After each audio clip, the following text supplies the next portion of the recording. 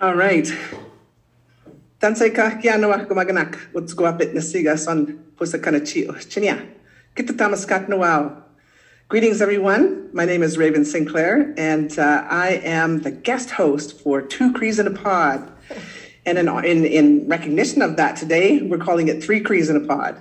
And I'm just so excited to be here and have this opportunity to interview these two amazing women, scholars, academics, leaders, radical activists, and just amazing human beings. Hi, ladies. How are you? Hey. we're actually sitting here looking at each other being a little nervous because this is the first time that we've actually ever done anything like this. And I remember back, it would have been in April, I got an email from Raven saying, hey, I have this great idea. Why don't you let me interview you and Amber on your podcast? So we've never done this before. So it is a little nerve-wracking to, we don't know what you're going to ask us or what's going to come out of our mouths today, but hey. Well, one of the things that I do when I work with people, and I think I'm even going to start doing this when I do public speaking, is just get people to breathe. So let's all take a nice deep breath in and out. There we go. Feel free to do that several more times. Yeah, and you know what? What really triggered that message to you was that I was driving back from, every now and then when I'm driving here and there, I will listen to Two Crees in a Pod. And I just love them. I encourage people to listen to all of them because each one is so unique. And, I've actually, reached out to some of your interviewees and, some of them have just blown me away. Well, all of them. And then every now and then I listen to ours and just have a good laugh because we had a lot of fun in it. But, and one of the ones I listened to was when you just interviewed each other. And that was such a nice conversation. And I thought, I have some questions. I just want to, I'd love to do that. And also have an opportunity to engage with you again. Yeah. So it's really great to be here. Thanks for the invitation. Three Crees in a Pod. Love it. Let's go. Let's go. Scoot in. All right. So I have so many questions, and sometimes we've all been through this pandemic. I don't know when was the last time you did a podcast? That would have been in the springtime. In the spring. So you took a little hiatus. Yeah, we took a summer break. Yeah. Oh, good. Yeah. Yeah, you've been busy with it. And, I sort of have this sense that we're post-pandemic, but that could be wishful thinking because, of course, I just had Omicron. Have either of you come down with COVID? Yes. Both of you? Yes. Yeah. Yeah. Well, tell me about it. Well, I think I got it first. Yeah, you did. Yeah, you did. Yeah. I got I had Omicron in January. Both me and my youngest had it, and then my oldest got it later, and it impacted a trip that Terry and I were supposed to be going on, which hurt my feelings that I couldn't go on the trip. And then Terry got it afterwards. How long after did you get yours, Terry? I actually think we spread it at my birthday. So it was March 31st, and your birthday was a super spreader. Yeah, because there was, I think, 3 or 4 of us that ended up contracting it after. Yeah. And so I screwed up another trip that Amber and I were supposed to go on that Tuesday, and I found out Sunday after that's right. that I had gotten and, it. So. And one of the things about Omicron is that people have like sinus and like ear issues. Mm-hmm. So it's really not great for flying. Mm-hmm. No. They have blocked eustachian tubes. It's no good. Yeah. So I had it at the beginning of the month, and I came back from Northwest Territories with it, and I'm sure I've passed it on to a few people, but yeah, it really knocked me out. And so what's it been like for the two of you to to deal with the pandemic? Like in terms of your work, in terms of, I don't think it's changed your podcast too much, has it? But in terms of your work, like, what was the experience like for you? Truthfully, just kidding. Yeah. Oh, always truthfully. People want the, all the juicy details. Well, and I'll just give you sort of when we first went into lockdown, I went through about 2 weeks of really feeling destabilized.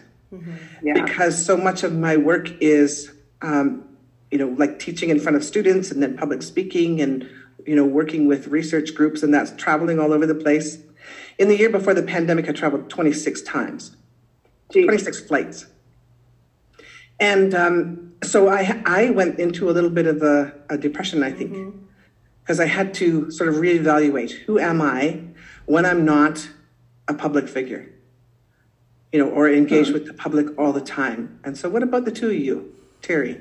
Yeah, I think that initially there was quite a bit of a shock, I think, after the first 2 weeks, really struggling with an unknown, whether, when were we going to go back to work, what were things going to look like.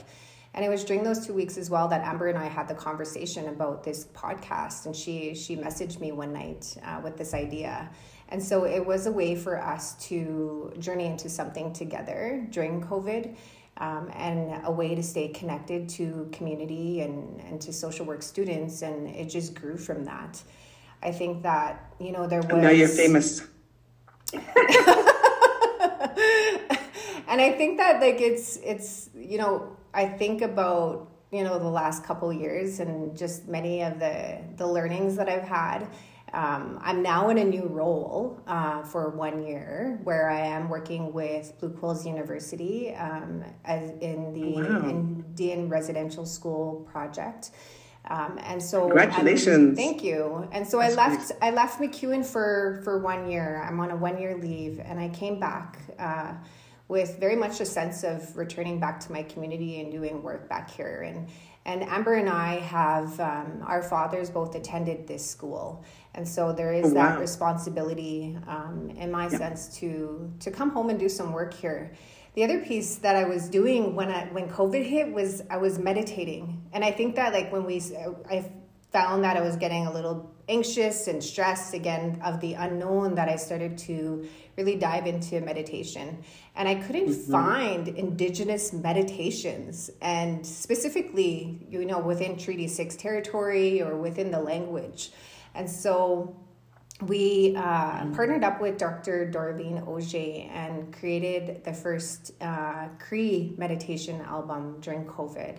And that was released, and we had a number of community artists join us on that album, and it involves song, it involves some breath work, some prayer, and different guided imagery meditations in that.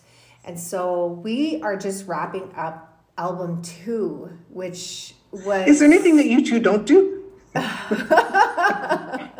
That's amazing. That's amazing. I'm going to have to get a copy of that. How can people access that? So the album is free. You can find it on any music platform. And if you just Google Cree Meditation Album for the first album, you'll be able to find that on Apple, Spotify, pretty much anywheres. And it's free. And that was the hope, that when we looked at doing this, that it was accessible to our communities. And so we do have album 2 that will be released this fall. Nice. And there was a really cool project on that Amber had approached me and written a piece for her late dad, who passed away last year. And the piece was titled "To My Father." And she wrote this and asked me if I would read this on the meditation album. And I swear I could not read it without crying. And I tried multiple times. And one of the ideas that came was that I actually invited my dad to the recording studio to say a Cree prayer that would hopefully be the back sound of me saying the spoken word. And I added to Amber's piece, and it all changed in the recording studio. And what happened was that my dad and I sat in the recording studio and I read it to him, to my father, this spoken piece, and I cried because it's not just relevant between Amber and her father. Like, I added some personal pieces in there as well, and it was very relevant for children of IRS survivors and children to their parents. And it talked about love. And then my father responded to me in Cree. And, you know, in the first sentence, he talked about how it was me that taught him love. And, it was so emotional. But I think about, you know, the reach that we'll have to our families and to our children and to our communities, and how powerful that was. So that was something really beautiful that Amber and I were able to collaborate on. Excuse me. What comes up for me is that it will evoke tears of healing, because grief is something that we have the luxury of examining, embracing, befriending, that our ancestors didn't necessarily, and so I'm already grateful for it and feeling some emotion. Amber, what was that like? I'm sorry about your dad. Thank you. It's so hard to lose. It's so hard to lose our parents, our beloved parents. Yeah. Yeah. Yeah. I think that, back to your original question, and it ties into this, is, when we had, experienced, this lockdown and this state of being in isolation or further isolation for many of us. And I had lost my sister just before everything got shut down. So my sister passed away, and then my dad passed away last year. So I've had two pretty significant losses within the last, couple years. And so I think that that complicated a lot of, the pandemic and, resources and, going to ceremony or, just all of those different things. And so I think that, a lot of us who have experienced, loss throughout the pandemic have been impacted in a very kind of complex, layered kind of way, which again, complicates grief. But I remember, like, after my dad had passed away, there was a lot of things. I remember watching my dad pass away, and my dad passed away in the most, oh my gosh, the way he decided, the agreement that him and Creator had was beautiful. And, we had 4 days with him in palliative care, and each day, he made his journey. And we're so thankful that even during that, that time of where COVID numbers were dropping a bit, that we were still able to have that time with him. And so my mom never left his side, and then family would come in and visit every day. And we knew that he was making his transition. And in those 4 days, I remember watching my dad pass. And actually at one point, I remember sitting with him. I was sitting on the bedside and I was holding his hand, and, I was talking to him, and, I would bring my rattle every day, and I would ask him to hold it. And he would randomly give it a shake when I was talking. And I remember looking at him and thinking, I've never seen my dad this peaceful in my entire life. And the peace that he had in his transition is the peace that I want in my daily life. And I was a bit jealous, and I don't know if jealous is the right word, but I looked at him and I thought, man, this is the kind of peace I want. I want to live this peace, the peace that my father's experiencing here. And, and so after he made his transition and we said our see you laters, I thought a lot about, what are some of the things that, I did get a chance to say to my dad. I'm very lucky. I had an opportunity to sit with him and talk to him and tell him things like, I forgive you. I forgive you for the ways that you were unable to nurture me as a child. I forgive you for A, B, C, D, E, F, G. And I'm really thankful that I had those opportunities. And I had those conversations with my dad, before he, went into long-term care and his health declined. But in this piece specifically, I I started thinking about, you know, the anger or the resentment that I may have had as a child, or that I know I had as a young person, when I used to, or the jealousy or whatever emotion had come up for me at those times, where I would see other families interact with their parents in a very, in a way where they were hugging one another, where they were saying, I love you, et cetera, et cetera. And not understanding it in my younger years, why that wasn't happening with my father. And then coming to know as I got older and doing that work and understanding that.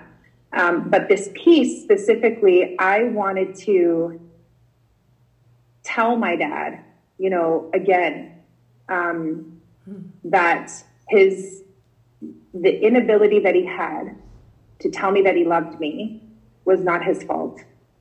And that language of love was taken from him, brutally taken from him. And that wasn't his fault. And the other piece of it is, and you'll hear it eventually, the other piece of it is that oftentimes we think of, you know, how do we demonstrate love to another person? And oftentimes it's through the words of, I love you.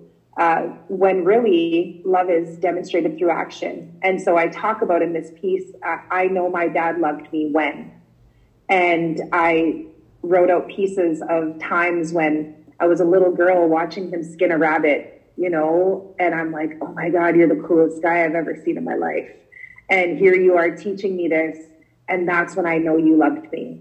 And it's in those teachings that he provided in taking care of myself, in the land, you know, by the water, that's when I know that my dad loved. I know my dad loves me, and I know he does through those things. And so I think that one of the main pieces of writing that, or one of the main intentions of writing that, was, again, you know, for my own healing work, but also for us to think about, how do we know we were loved?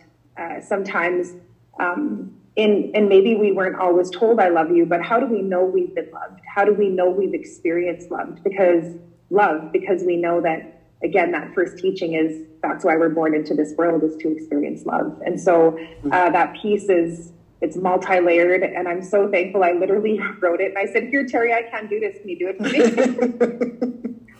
me? Terry does things for me. So you were pretty certain that the tears would flow?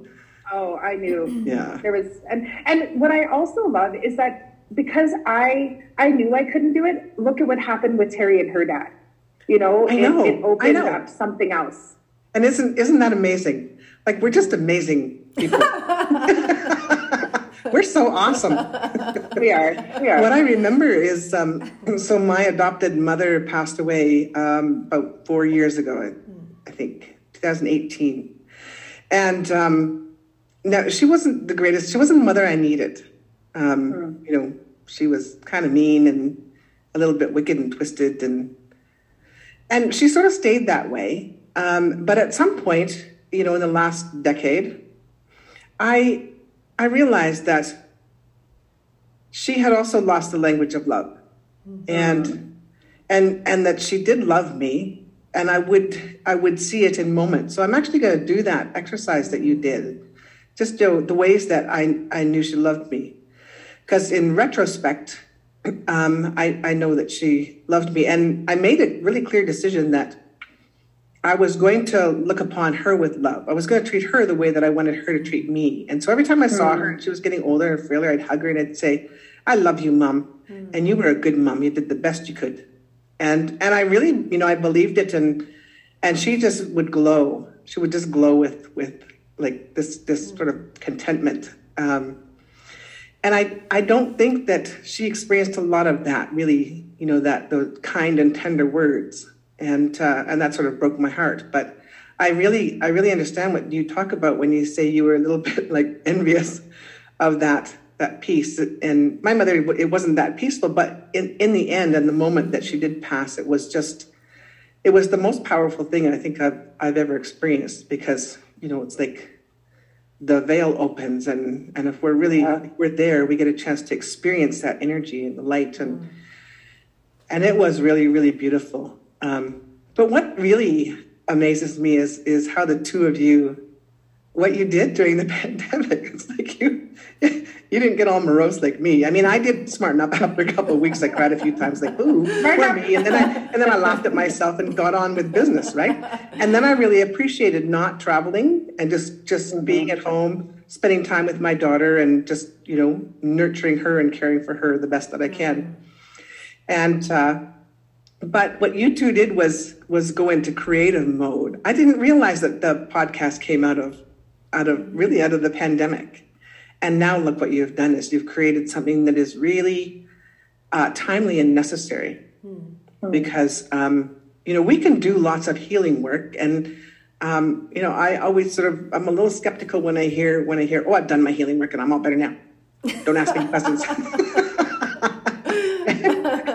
It's like, okay, I see a little group music put out. Red flag. Red flags.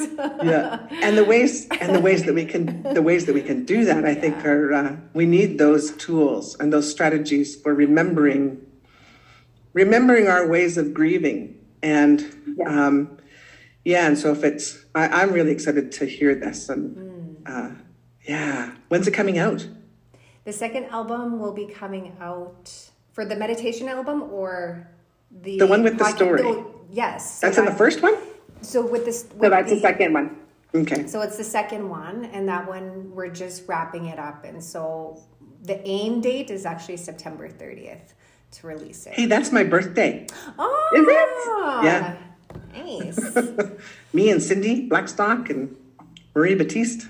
Wow. Oh, you all have the same birthday? We do. Very cool. Oh, look at you. I know. Cool. So what are you up to now? The two of you. Where do we even start? We're trying to get our shit together. We're trying to get our shit together. We've had a crazy summer of traveling and just craziness. We've taken some adventures together and literally. And was that vacation, or was that invitations here and there because of the podcast and your fame? Vacation. Okay. Yeah, vacation. So it's been. Oh, good. It's been busy. Yeah. Yeah. Yeah. And so what? How have your lives changed because of this podcast, Amber?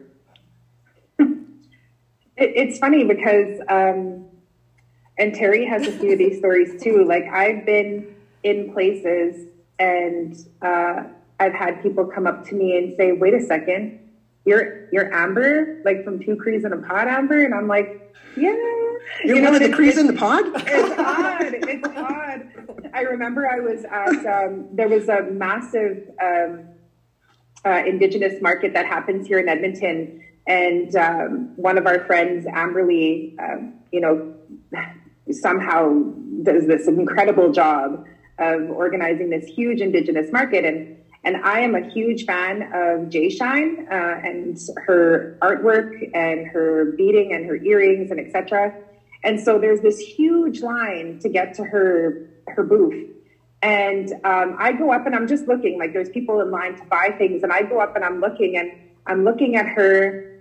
She's looking at me and I'm like, "Hey, how's it going?" And she's like, "Are you Two Crees in a Pod?" And I looked at her and I'm like, "Yeah." And she's like, "Oh my God." And so she like stopped talking to like the Monial people that she was helping, and she like completely ignored them.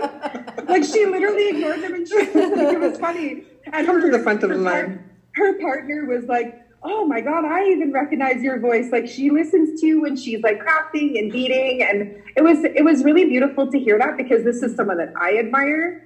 Yeah. And this is someone who I look up to, you know, and her work inspires me. And to hear, you know, that exchange, I think was really, really neat. And so, I mean, Terry, I don't know, me and you haven't gotten any like free flights or anything yet, but well, Terry, I'm sure you've gotten something. Have you been invited places to visit and share your story, Terry? Yeah, we have been, you know, part of another thing that Amber and I do is we offer a full day Nehio trauma-informed practice training. And that came at the beginning of the pandemic as well. And bringing our research together and understanding trauma within our communities, we created this. And so we started offering that during COVID online. And so that's kind of tied into kind of everything. I think that like there's multiple things that we do, but we have been invited to come out and speak at different events and in community online, most, throughout COVID, of course.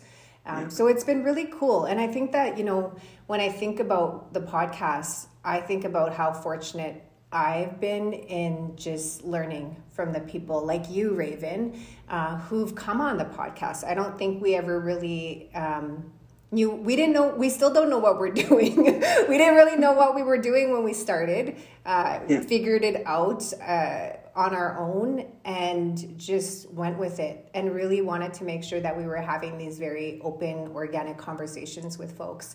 And we've been so honored to sit with people and hear their stories and learn from them. So it's been amazing. Yeah, it's funny you say that about Raven, because I remember when we were like, me and Terry would sit there and we're like, ooh, who do we want to talk to? Yeah. And we would be like, ooh. And we would sit there and be like, oh, we need to talk to this person. And I remember when we were like, we need to talk to Raven. And we're like, do you think Raven would talk? Like, do you think Raven would talk to us? And so we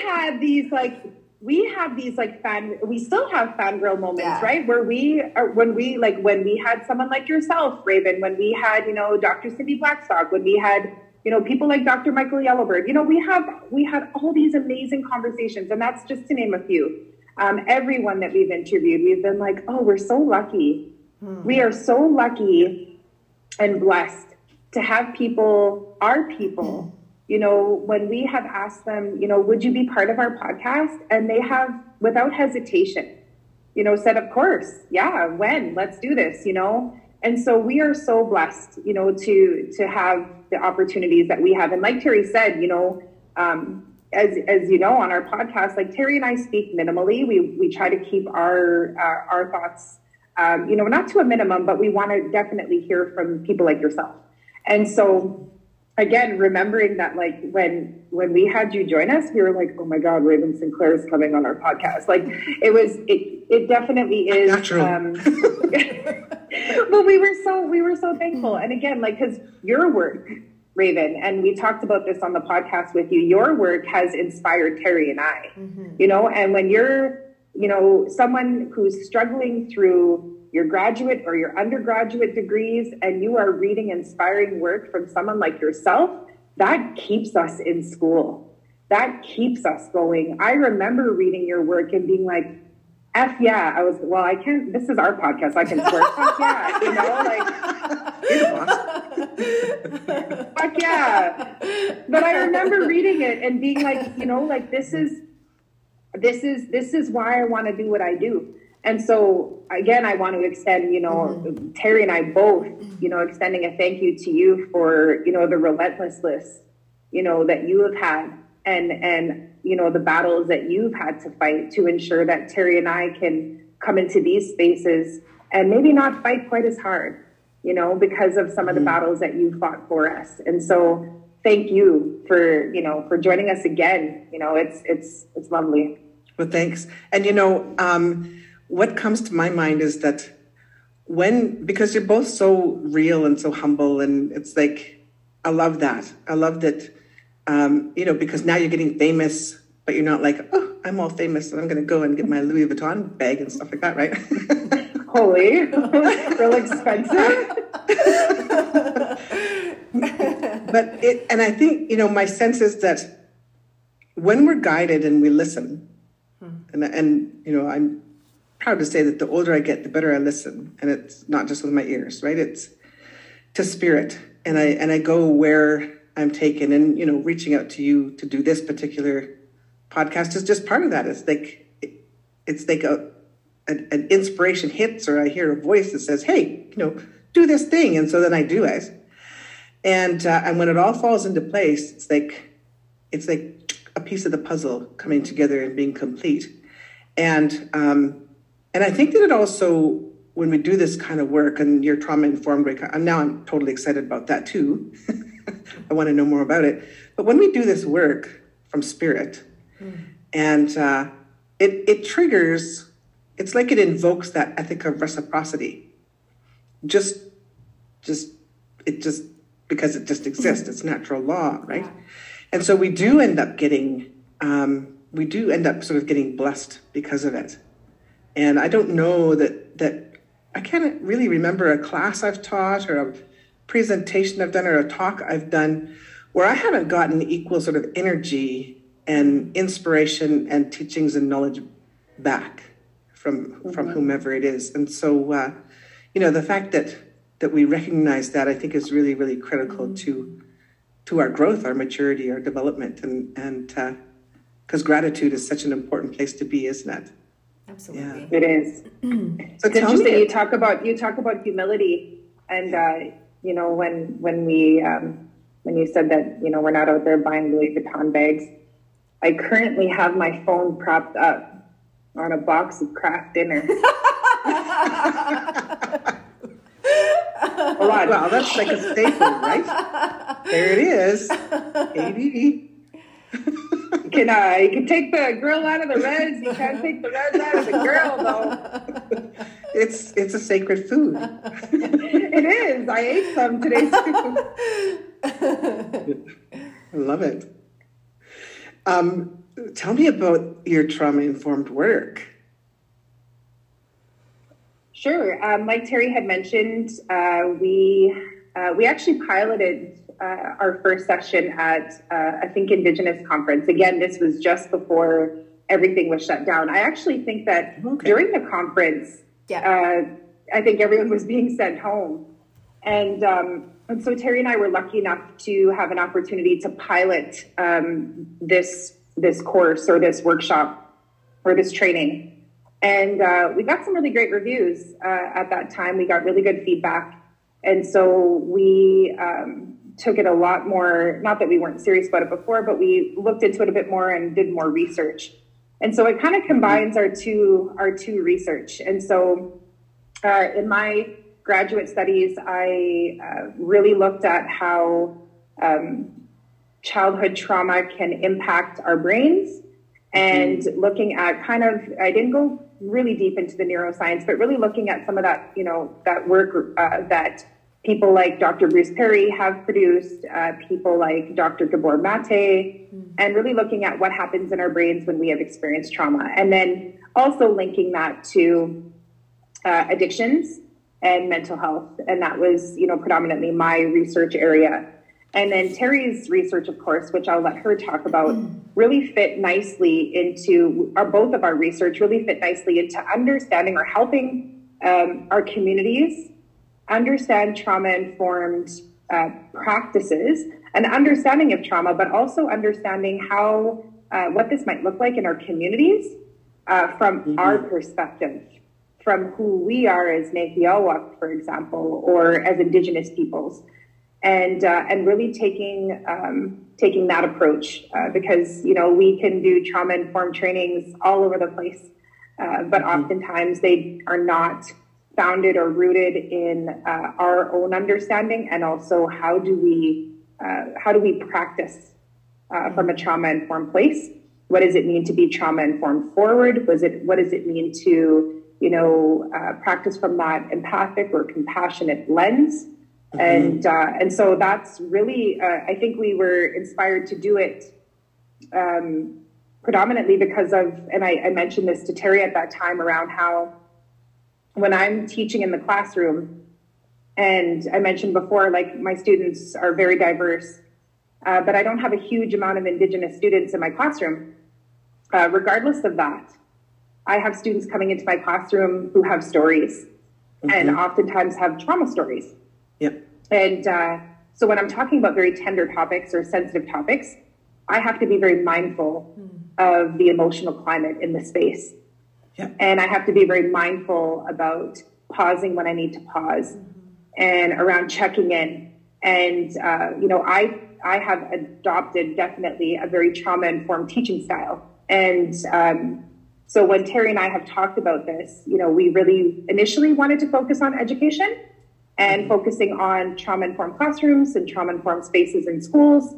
But again, it's taken us everywhere. Like it's taken us to frontline social workers. It's taken us to, oh my gosh, government.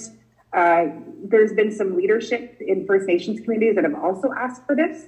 And so we're very lucky, again, to have been invited out to the communities and to be trusted doing this work.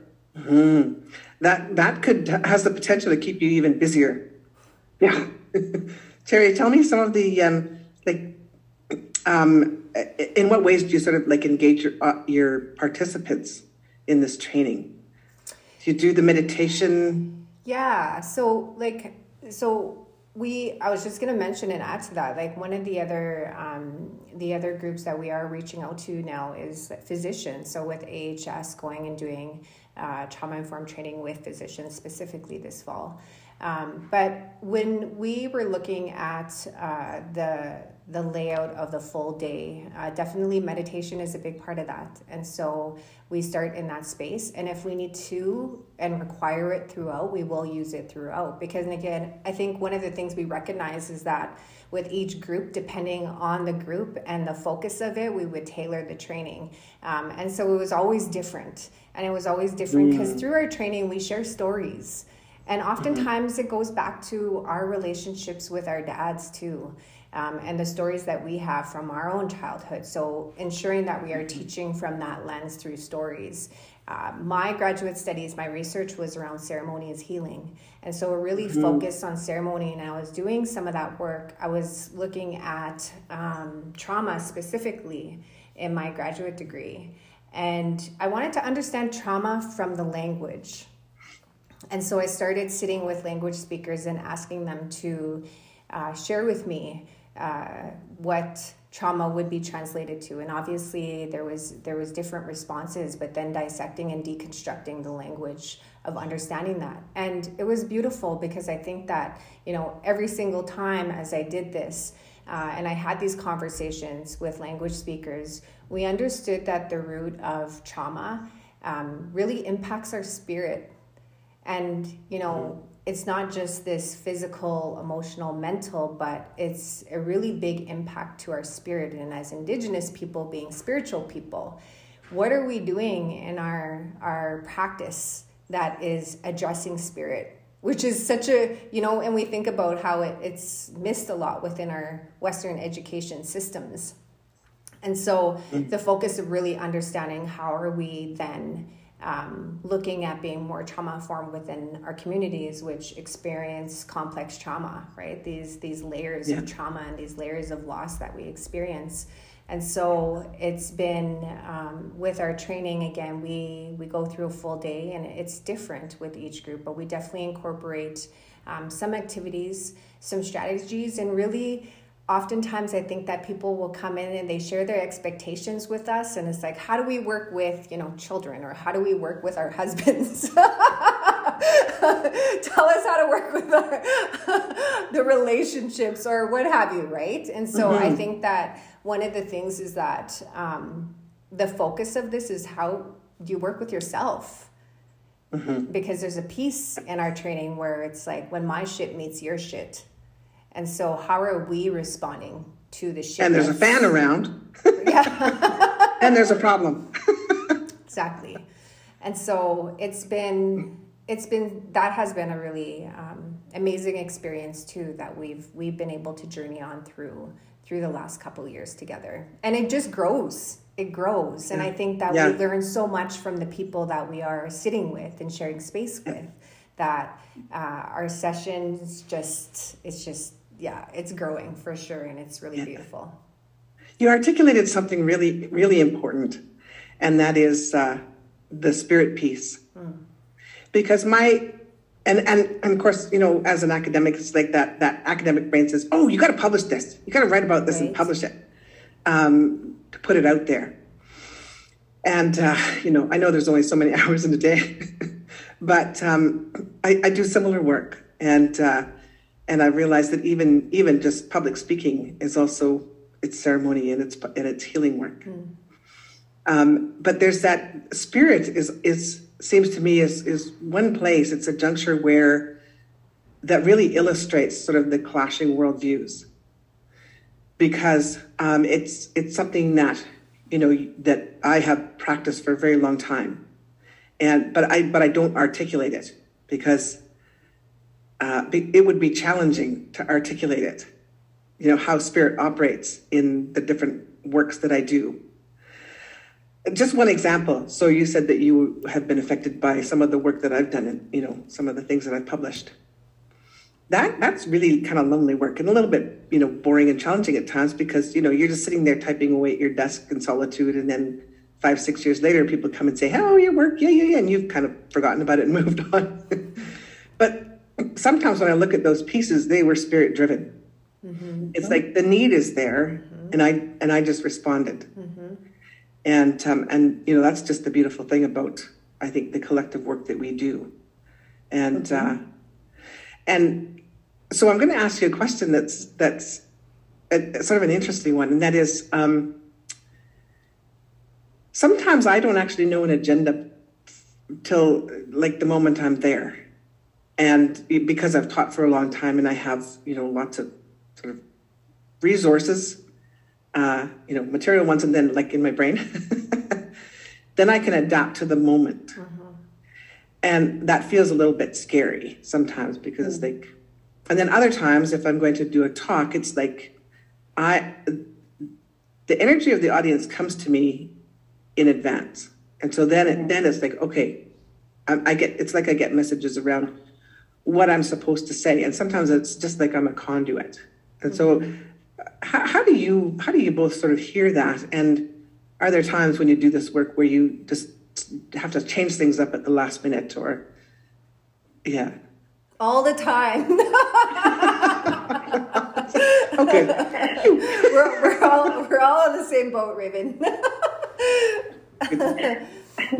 And it's funny because Terry and I joke, with each other sometimes because we'll be meeting, let's say we're going to do a keynote, for example, or we're going to go and talk to a group or, sit with a group or whatever. And Terry and I will get together and we start visiting, and we'll start visiting with one another about our stuff, and then 10 minutes before we have to be on the keynote or the Zoom, we're like, hey, wait, what are we going to do? What are we doing? And we get a little distracted. And it's interesting because it's interesting you say that because I think that, and Terry and I have talked about this around, and we both have been looking and really diving deeper into the power and the healing in story work and how just absolutely powerful stories are. And, Terry and I have both, used this, some of the other work that's been done, obviously, some of the other research, I love Kim Anderson's work and many others. When we hear stories in a session or a keynote, or Terry and I will tell a story when we're in a session, and then we'll look at each other and be like, I've never heard you tell that story before. Like, where did that story come from? And then that'll trigger, additional stories. Mm-hmm. And I love that about, working with someone, and Terry just happens to be like one of my best friends too, right? And so I think that working with like your sister, your best friend, and someone who, also has, some of the same interests or, you're kind of in the same field of work. I've, begged Terry to come and work at institutions where I've been at because I want her there.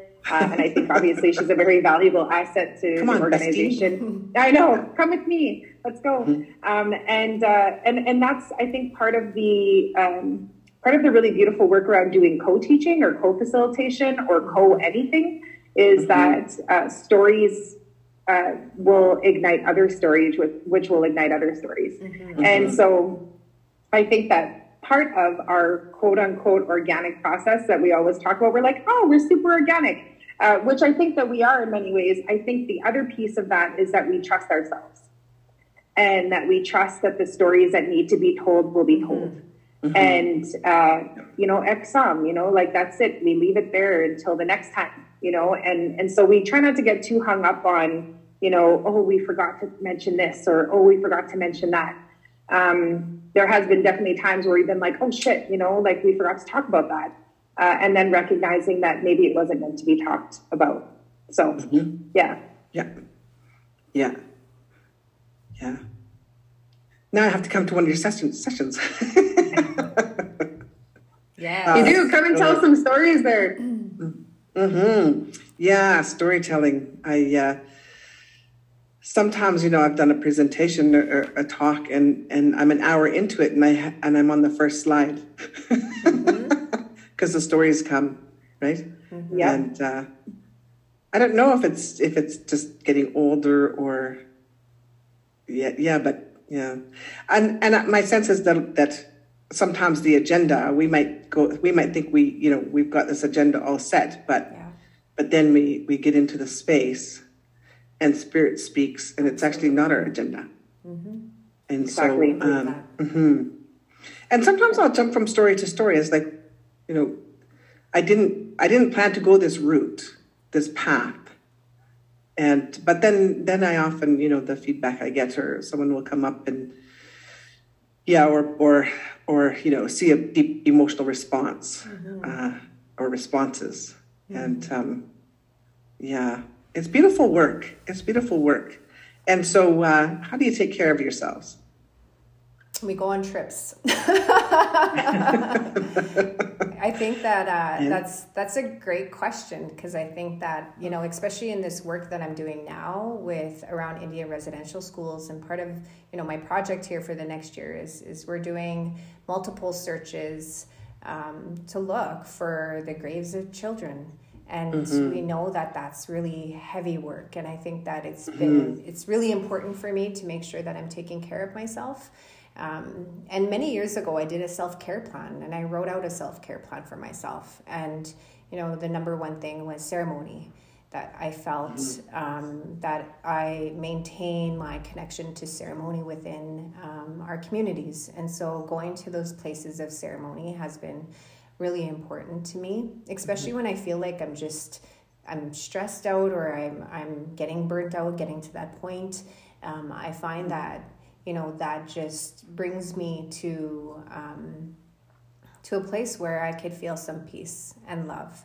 And as well as learning to slow down. I think that, part of this job was the hope that I would slow down a bit. And but definitely spending time with family and friends and traveling and exploring. And through COVID, I definitely connected way more to the land than I have before. And so being out has been really healing for me as well. And again, just having really beautiful, healthy relationships around me. I was very clear in many changes in my life that I needed to surround myself with very healthy and supportive people, loving people, nurturing people, family, and just making sure that I was creating this space for myself. And I have Amber, who gets me. And, we can call each other. And sometimes I've called her when I've been, grieving, for instance, and, she answers, and I'm not even speaking, I'm crying, and she just sits on the phone with me. And we just share space together, even if it's silent space. And I think that that's beautiful, that, I have that ability to have those relationships in my life. And I think that one of the other things is that many things that I've learned around, love as well, is from my mother. And oftentimes we don't, because of our work, we often talk and focus a lot on our fathers. And we have very strong mothers, Amber and I. Like, we have deadly, strong, beautiful, kind, loving mothers. And, my mother has been my rock, and somebody who has, nurtured me and created space for me. And, I wonder now as a mother, I'm like, man, she was so patient. She was so patient with me. And I was like a little shit sometimes, getting into stuff when I was like a teenager in my early adulthood. And she just really gave me the space to learn. And, and so I've been very fortunate to have, someone like my mom always supporting me, and other women, my aunties and my sisters in my life. So. Oh, that's beautiful. Yeah. Yeah. Amber, how do you take care of yourself? Katie. Katie is an important part of it. Crack dinner. TikTok. Netflix and chill. And I'll ditto what Terry just said, and I also like it for real. Like there's something really amazing about doing and finding mindless things, because I think that for folks like both of you both know that like you have to be on like all the time, right? Like whether that's being a parent, whether that's you're at work, whether that's whatever it might be, like you're having to be on all the time. And so finding things that I can do that are mindless have been really life-saving for me too, where I don't have to be on all the time, where I actually can say, okay, Amber, like it's okay. It's okay to slow down a second here. It's okay to like scroll on TikTok. I watch cat videos and cats have been showing up, which is weird because I don't own cats, but it's because I've been watching cats TikTok. If you like one or two, then it'll show you more cats. Well, and our algorithms must all be in line. But I was watching I got so immersed in a 3-minute video of a man making a Jordan shoe, like the Nike Jordan shoe. He made it from scratch. And I was just immersed in this, and I'm watching it and I'm like, oh, I could do that. I feel like I could. So TikTok creates this false idea that you can do things that you really can't do. But well, you probably need the machines, like a serger and that sort of thing. But you probably, and I don't have that. You could do it. I could do it. I mean, I could do anything. But there's definitely some joys that I've had in, again, doing some really mindless things and recognizing that I don't have to be on all the time. I've had to let go a lot of the idea that in order for us to be considered valuable human beings, we have to be mass producing or we have to be producing all the time. And that's been really hard for me to let go of because, you talked earlier about, how the pandemic had impacted many of us and around our identities. And if I'm not doing this work, then who am I? And if I'm not doing this, then, what's my purpose? And of course, I've always felt a grand purpose with my kids and, being their mother and being, they're for a long time, their only parent, active parent. And so I think about how I've had to like do a lot of work around letting go of the idea that I have to be constantly really smart, or I have to always be like doing something that's really creative or something that's going to change the world, and like realizing that my survival is literally going to change the world, especially for my kids. And so I've had to like really unpack that too. And that's part of that what I was talking about earlier with really wanting to absorb some of that peace that my dad was experiencing as he was passing, is that it's okay for me to be not producing something. And it's okay for me to not have to, provide, something to be a consumer in that way, or to, feed into capitalism in that way. So I've really been thinking a lot about that and really thinking about like, how does that look? What does that actually look like in my life? And some of that is like, I have a nightly routine where I lay in bed and I watch and it's going to sound gross and I don't care if you don't like it, but I like watching blackhead removal videos. And I found some recently that have like calming music in the background. And I'm like, you and 50 million other people. It's like, those are really popular. Changed my life, Raven, changed my life. And so I'll lay there and I'll watch this and it literally makes me sleepy. And I love that. So watching TikTok has, how I take care of myself, along with many other things. So we have 5 minutes. Just giving up. I'm like, I can't believe. I feel like we just listeners started, and viewers. I just feel like we started talking. Yeah. Well, and this is the thing is we could have a conversation. We could have many conversations for a long time, which is, for me, it's about just how intriguing the two of you are. So I do have two questions, and I guess your answers will have to be a little bit more brief. But I want to hear about what was the most fun trip you took together? I would say would be our Arizona trip that we did in April. So I had 2 significant losses in the last year as well. And I was to go to Arizona in the fall with my friend Ashley, and she passed away in March. And when I was with her in her last days, Amber called me and she said, I'm going to book us a trip to Arizona and we're going to go. And we knew that Ashley was, she was in her last few days. And so I told Ashley, I said, guess what Amber did? And she said, what? And I said, she's taking me to Arizona. And she's like, oh my gosh, like that's amazing. And I said, would you come with us? We're going next month. And she said, yes, I'll be there. And so we took this beautiful trip that Ashley and I and her mother were to go on. And I got to do that with Amber. And we went to the Grand Canyon. We ate. We always eat. So me and Amber's trip thing is we go and we eat and we sleep. So if you ever travel with us, we're not like, it's pretty chill. But that was a very healing trip for me. And to be able to do that as I was also in, processing that loss as well was really beautiful. That was definitely my favorite. What about you, Amber? Beautiful. Don't say Vegas. Let's not talk about Vegas 15 years ago. See what story I want to tell.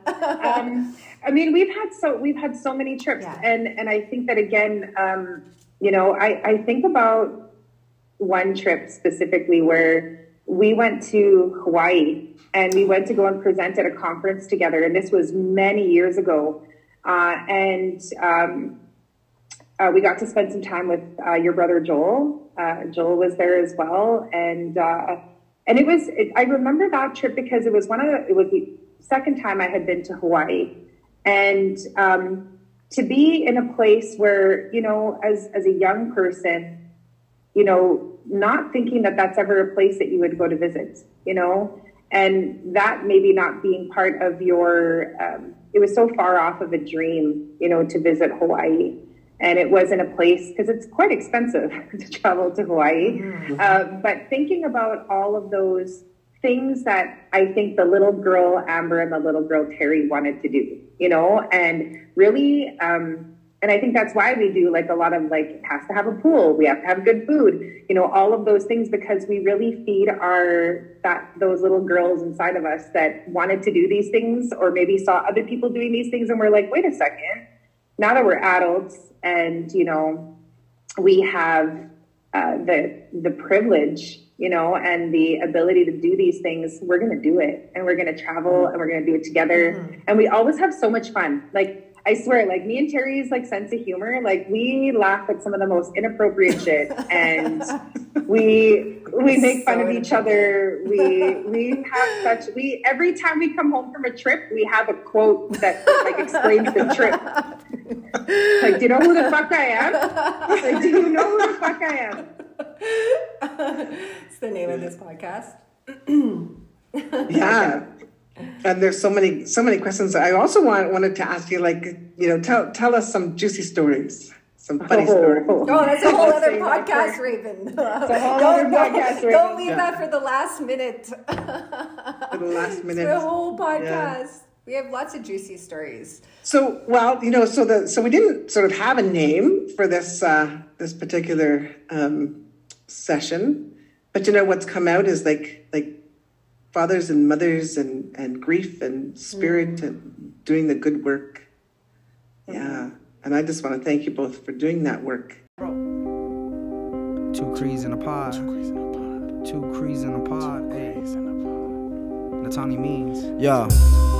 Let's go. They pushed us to this point, frustrations of a common man. Manifest their destiny, preach and pledge the promised land. I'm stuck between taking my journey, live with no honor. Like what's the use if my kids can't taste clean water?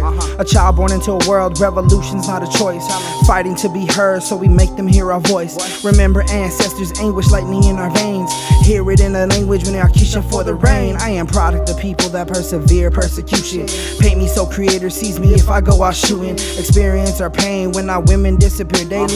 Anxious to be angry, pacifists might hate me. Trolls on the internet constantly trying to bait me. We move in silence, cover of the night, learning from the wolves in the forest, tracking enemies in the woods. Reincarnations of warriors riding for salvation, or are we false prophets when we submit to temptation? Colonization is a hell of a drug. We all seem to go crazy when we fall in love. I said colonization is a hell of a drug. We all seem to go crazy when we fall in love. I said colonization is a hell of a drug. We all seem to go crazy when we fall in love.